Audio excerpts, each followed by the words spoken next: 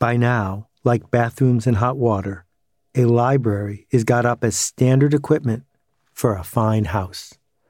That's Seneca, the great Stoic philosopher, writing 2,000 years ago. Hey, it's Seth, and this is Akimbo.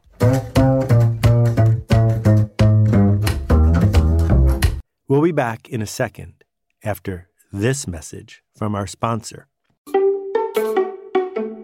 Hi, it's Bernadette Giu, and I'm here to talk to you about how you can become a better storyteller. Storytelling is not an art reserved for the chosen few. It's a skill that you can learn, just like the students who've taken part in the Story Skills Workshop have done. Actually, I had a story to tell that was really important for me, but also was going to be very, very important for people in the future.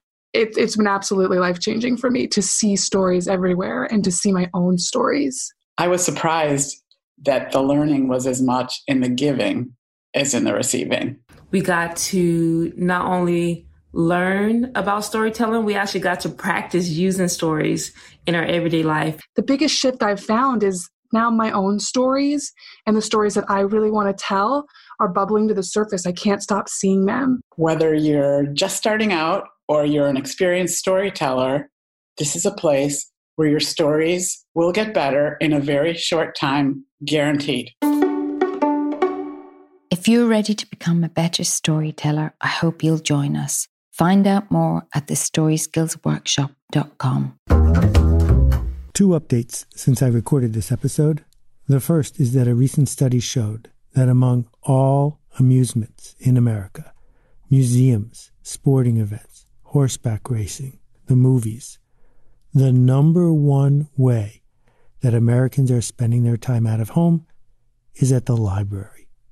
And second, of course, is that the library near me and the one near you are probably closed. And that's a good reason to miss them. And I can't wait until they reopen. Here's to health and to peace of mind. Libraries have changed far more than we imagine. More than most other institutions that we take for granted, the library keeps shifting. And right now, in this very moment, is its greatest shift of all. Let's get one thing out of the way first. Melville Dewey, not the guy who defeated Truman, but the guy who put his name on the Dewey Decimal System, was a creep, a jerk, and a bully. Melville Dewey required any woman who was applying for a job with him, this was 120 years ago, to attach a photograph of herself to the application, because in his words, you can't polish a pumpkin. Melville Dewey was anti-Semitic, racist, and sexist. And now that we've got that out of the way, an aside about the history of libraries, Sir Antonio Genesio Maria Panizzi, who lived throughout the 1800s, of Italian descent, was one of the most important figures in the history of the modern library. Not because he once got caught selling white mice on the street in London. It's not exactly clear to me why someone would sell white mice on the streets of London, particularly if they were knighted, or why someone would buy white mice on the streets of London. But that's a story for a different podcast. No, what Sir Panizzi did was invent a way to sort and itemize books. He was the pioneer of modern card catalogs, which is one of the most important jobs the librarian has. One more aside about Panizzi. He was involved in a fairly public and probably racist spat with the great Thomas Carlyle. Carlyle even mentioned him in one of his books as being particularly difficult to deal with as a librarian. Well, Panizzi got his revenge because when Carlyle asked for a small room in the British Library to work on his next book, Panizzi turned him down. How did we end up with libraries in the first place? A couple of reasons. The first is governments like to write things down. They like to write down rules and regulations, as well as debts and balance sheets. In addition, religions like to write things down. And so the combination of scripture, spiritual books, and government records led to the need to store all of these scrolls or tablets or ultimately books. So the first libraries weren't libraries in the way we think of them. They were warehouses for books that only certain people were anointed to be able to enter. One way to deal with the book shortage, because books were all created by hand, was to give the monks something to do. The ostensible reason for monks acting like scribes and copying books over and over again was that it was a way for them to spiritually connect with the words in the book. But it led to an interesting byproduct, and the byproduct is more books. And so monasteries were spewing out books all the time. Not the way a printing press could, but there were more and more books in the world. But books were valuable. Books were a status symbol. As Seneca pointed out, owning a book, owning more than one book, was a sign of prestige. So a wealthy Roman could imagine outfitting a room in his or her home with floor-to-ceiling shelves filled with books, books you would probably never read. And one of the things that really annoyed Seneca was a wealthy person who collected books but didn't read them. Fast forward a little bit to the printing press. The printing press dramatically increases the availability of books, but books still cost a fortune. It wasn't unusual for a well-made book to cost more than a peasant would make in a year. And so we needed a way to let scholars and others see books and touch books, books that they could not possibly afford. So libraries started to be places where people could go to access books. However, the books were often chained to a table. That's how valuable they were. There was one lending library in Germany, but that library, the Ducal Library, between 1714 and 1799, about 80 years, only loaned out 31,000 books, some of which may still be overdue.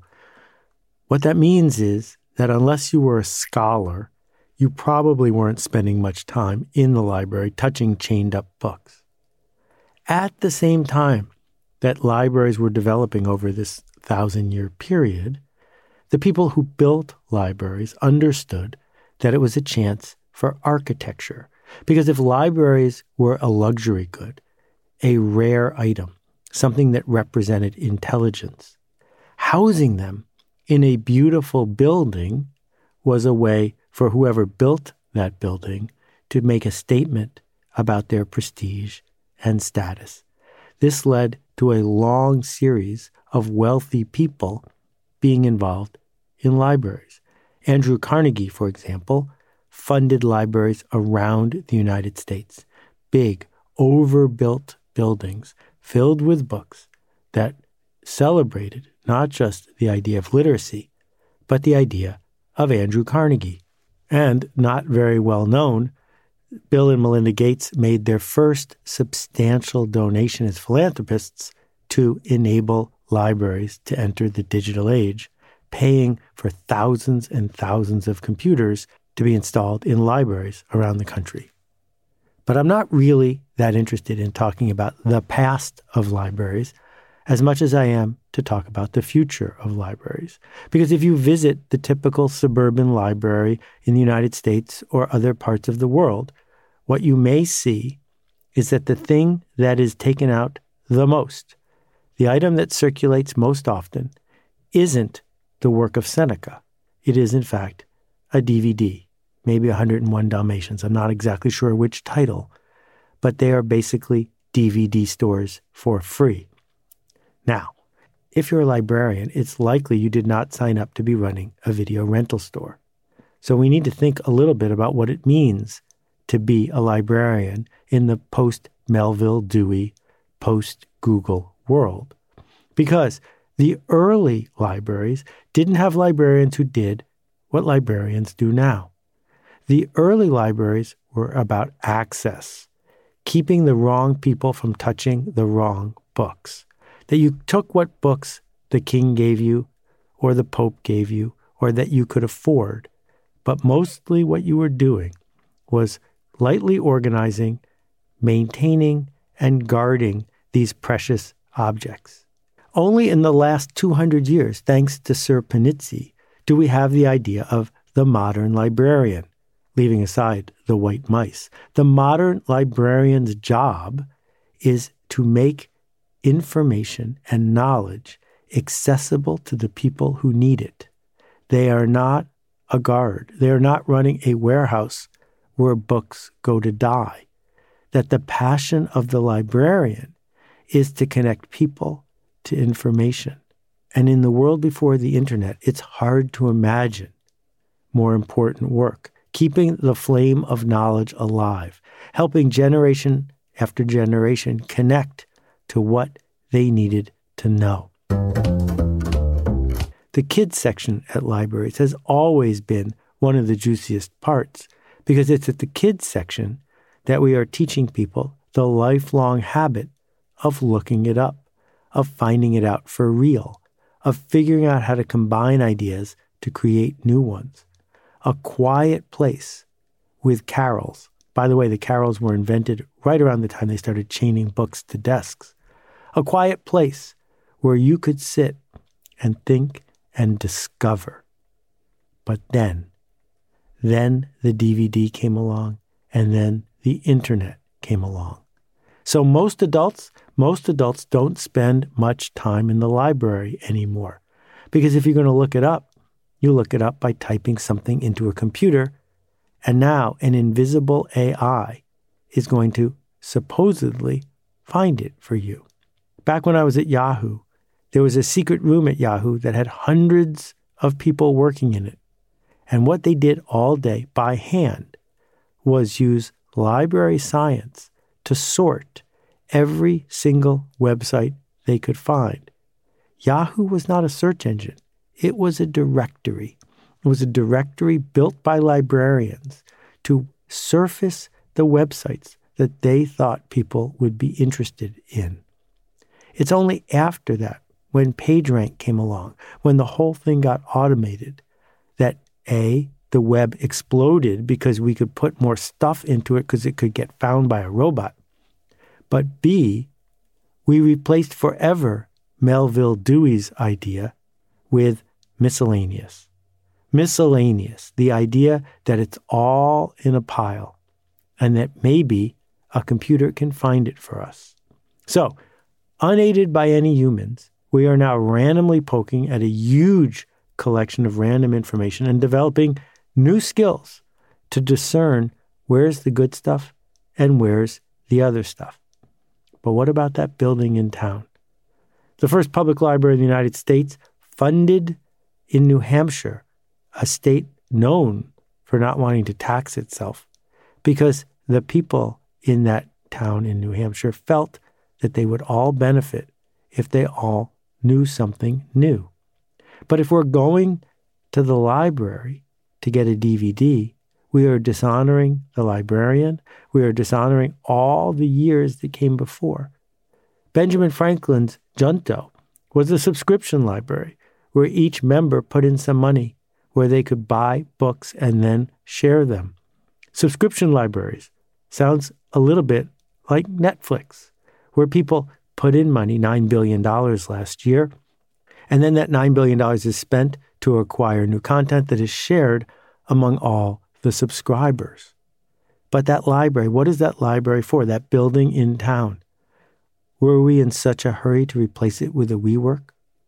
Maybe there's an opportunity here for libraries to step back into the fore of how we create our intellectual culture. What would it mean for the library to be the water cooler in town? What would it mean for the library to connect all the disconnected independent people around ideas?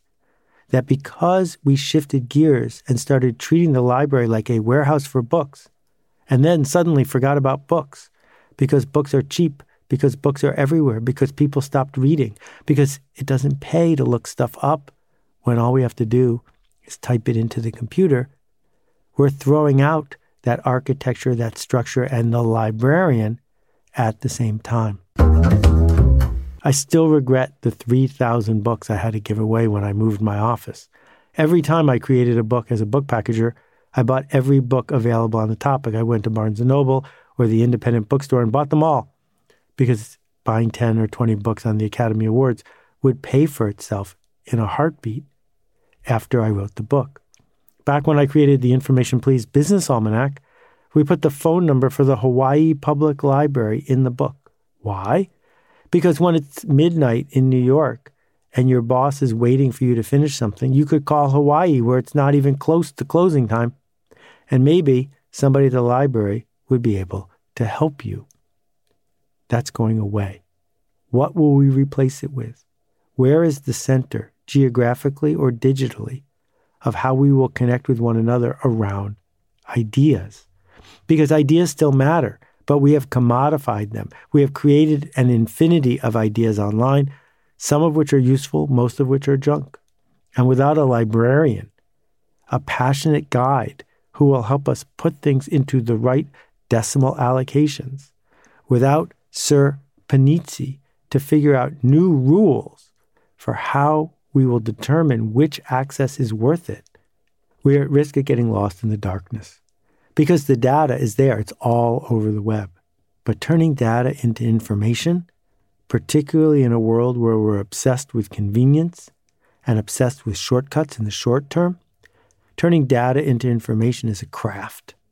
And it's librarians who have trained to understand that craft, but too often got pushed into being video clerks instead. That going forward, certain communities will build subscription libraries, will find the guides, the Sherpas they need to work their way through where they are to where they want to go. I have no doubt that there's a new layer to be added to the history of the library. One aside here, a year and a half ago, I put a $20 bill inside one of the books in my local library. I went back and checked, and it's still there. We don't need a warehouse for books anymore, or if we do, we don't need one in every town. What we need instead is a place, digital or local, with energy, with possibility, and with connection. Because when we build that light in the center of whatever circle we choose to be in, that light of knowledge and possibility, we have a chance to make things better. Thanks for listening to my rant. I'll see you at the library. We'll be back in a second with 2 questions from previous episodes. But first, here's a message from our sponsor.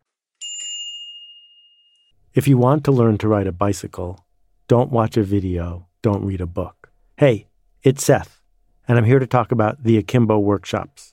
These are interactive, real-time, online workshops that work. And we're devoting 2020 to finding one that matches where you need to go.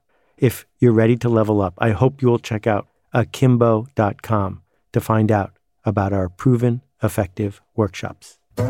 Hey, Seth, it's Maria. Hey, Seth, my name's Kyle. Greetings, Seth. This is Steven out in Madison, Wisconsin. Hi, Seth. Alicia from Charleston here. Hi, Seth. This is Anupam. Hi, this is Caitlin. Hi, Seth. Warm greetings from Curacao. Hey, Seth. My name is Nick Ryan from Pittsburgh, Pennsylvania. Hey, Seth. This is Rex. Hey, Seth. Hi, this is Vasilis from Greece. Hi, this is Roberta Perry. My question is...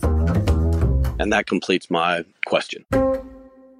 At Akimbo, we love to hear from you. If you've got a question about this episode or anything that's come previously, visit akimbo.link, that's akimbo.link, and press the appropriate button. Hey, Seth, it's Tony from the Albany, New York area. One of the things that just you're so good at is the nuance of words and really pinpointing what a word means and how it should impact our behavior. And one word that has been floating around, and I want to know your take on it, is the word professional. Now, I've heard you talk about it in other medias besides your podcast. And one in particular, I was listening to a podcast you were on, and you implied that what most people think is that a professional is someone who is paid. But then you were joking around with this person, and the person said that he was a professional pizza eater. And I'm not quoting, but you didn't hesitate to agree with that person. Now, clearly he is not paid to eat pizza, but you both agreed that he was a professional pizza eater. I work with volunteers, in particular volunteer emergency services workers, volunteers, volunteer EMTs, volunteer firefighters. The river villages where you have your offices are all protected by volunteer firefighters. And especially in a time like today of COVID-19, the bravery of these volunteers is noted and elevated for everyone to see. But just because they're volunteer, does that mean that they're not professional? How do you define professional? Thanks, Seth. Thank you for the kind words and the juicy question. You are right. The word professional doesn't mean someone got paid to do it. My definition is this. A professional shows up to do their best work even when they don't feel like it. A professional does the hard work of getting better at their craft.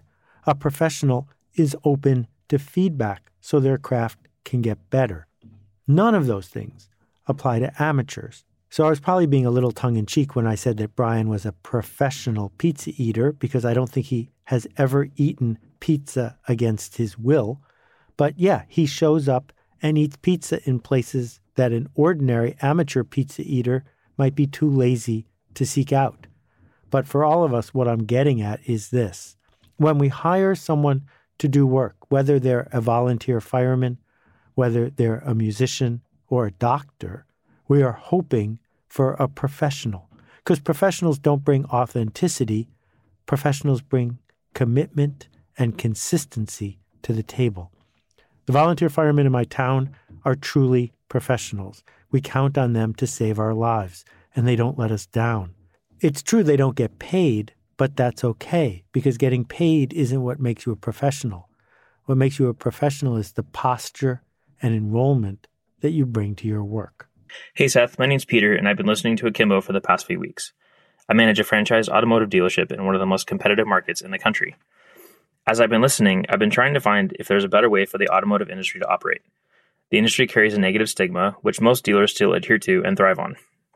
My question is this. If you're in an industry dominated by no desire to change and where buyers only care about finding the lowest price, how can you make a change for the better? Almost every process of the business, from customer privacy to the final transaction, needs to be changed, and the complexities have been lost on where to even begin.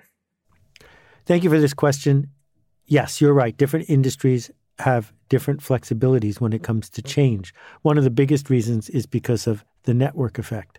Some industries don't lend themselves to having their existing infrastructure changed. Either the supply chain is locked in place, and that is largely true in the very stuck car dealer business, because car dealers have various levels of exclusivity.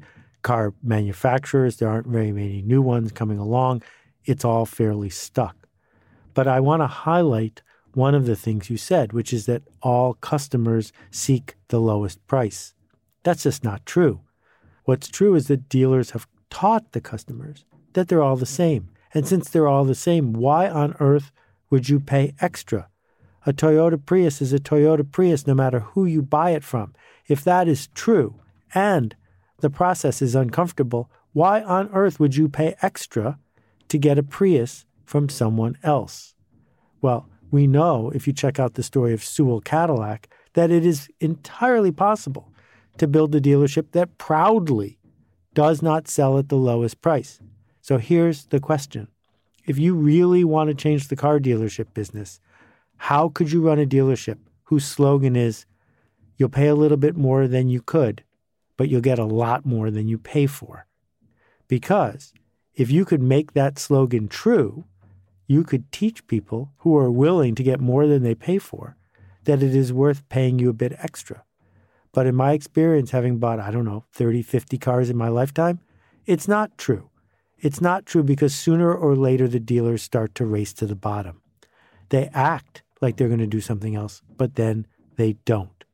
What would it mean if you actually did something else? Think about all the other parts of our life where someone charges extra and it's worth it, whether it's a restaurant or a supermarket or a doctor or a lawyer. Costs more, but it's worth more than it costs. Doing that is the first step to going on the journey to changing the industry. I hope that's helpful. Thanks for listening. We'll see you next time. I just don't think it's possible or probable in today's world to distinguish yourself as an educational institution or as a success seeker at the level of information gathering or information distribution. I mean, this is the information age, and you can get a great book, a great essay, a great idea anywhere, and none of us can do that better than the internet, right? There is no great thought leader who can outthink the internet. Like, we have data. What Alt MBA gets right is it puts you in a context where you're part of a community that says, yeah, that's good. You got access to ideas, you got access to information, that's awesome, but when are you going to show up? When are you going to face that blank page? When are you going to face the possibilities within you? When are you going to face those fears? I'm not going to let you hide. You got to show up. And that's the hardest part. And it sounds simple. It sounds very commonsensical, but it's the number one reason why we don't write that book. It's the number one reason why we don't ask that question. It's not because we don't know or we don't have the information. We don't have an environment and we don't have a support network that makes it feel like showing up is possible for me. Not just possible for the success stories I see out there, but I can show up. Consider the Alt MBA. More than 3,000 alumni in 74 countries around the world. Find out more at altmba.com.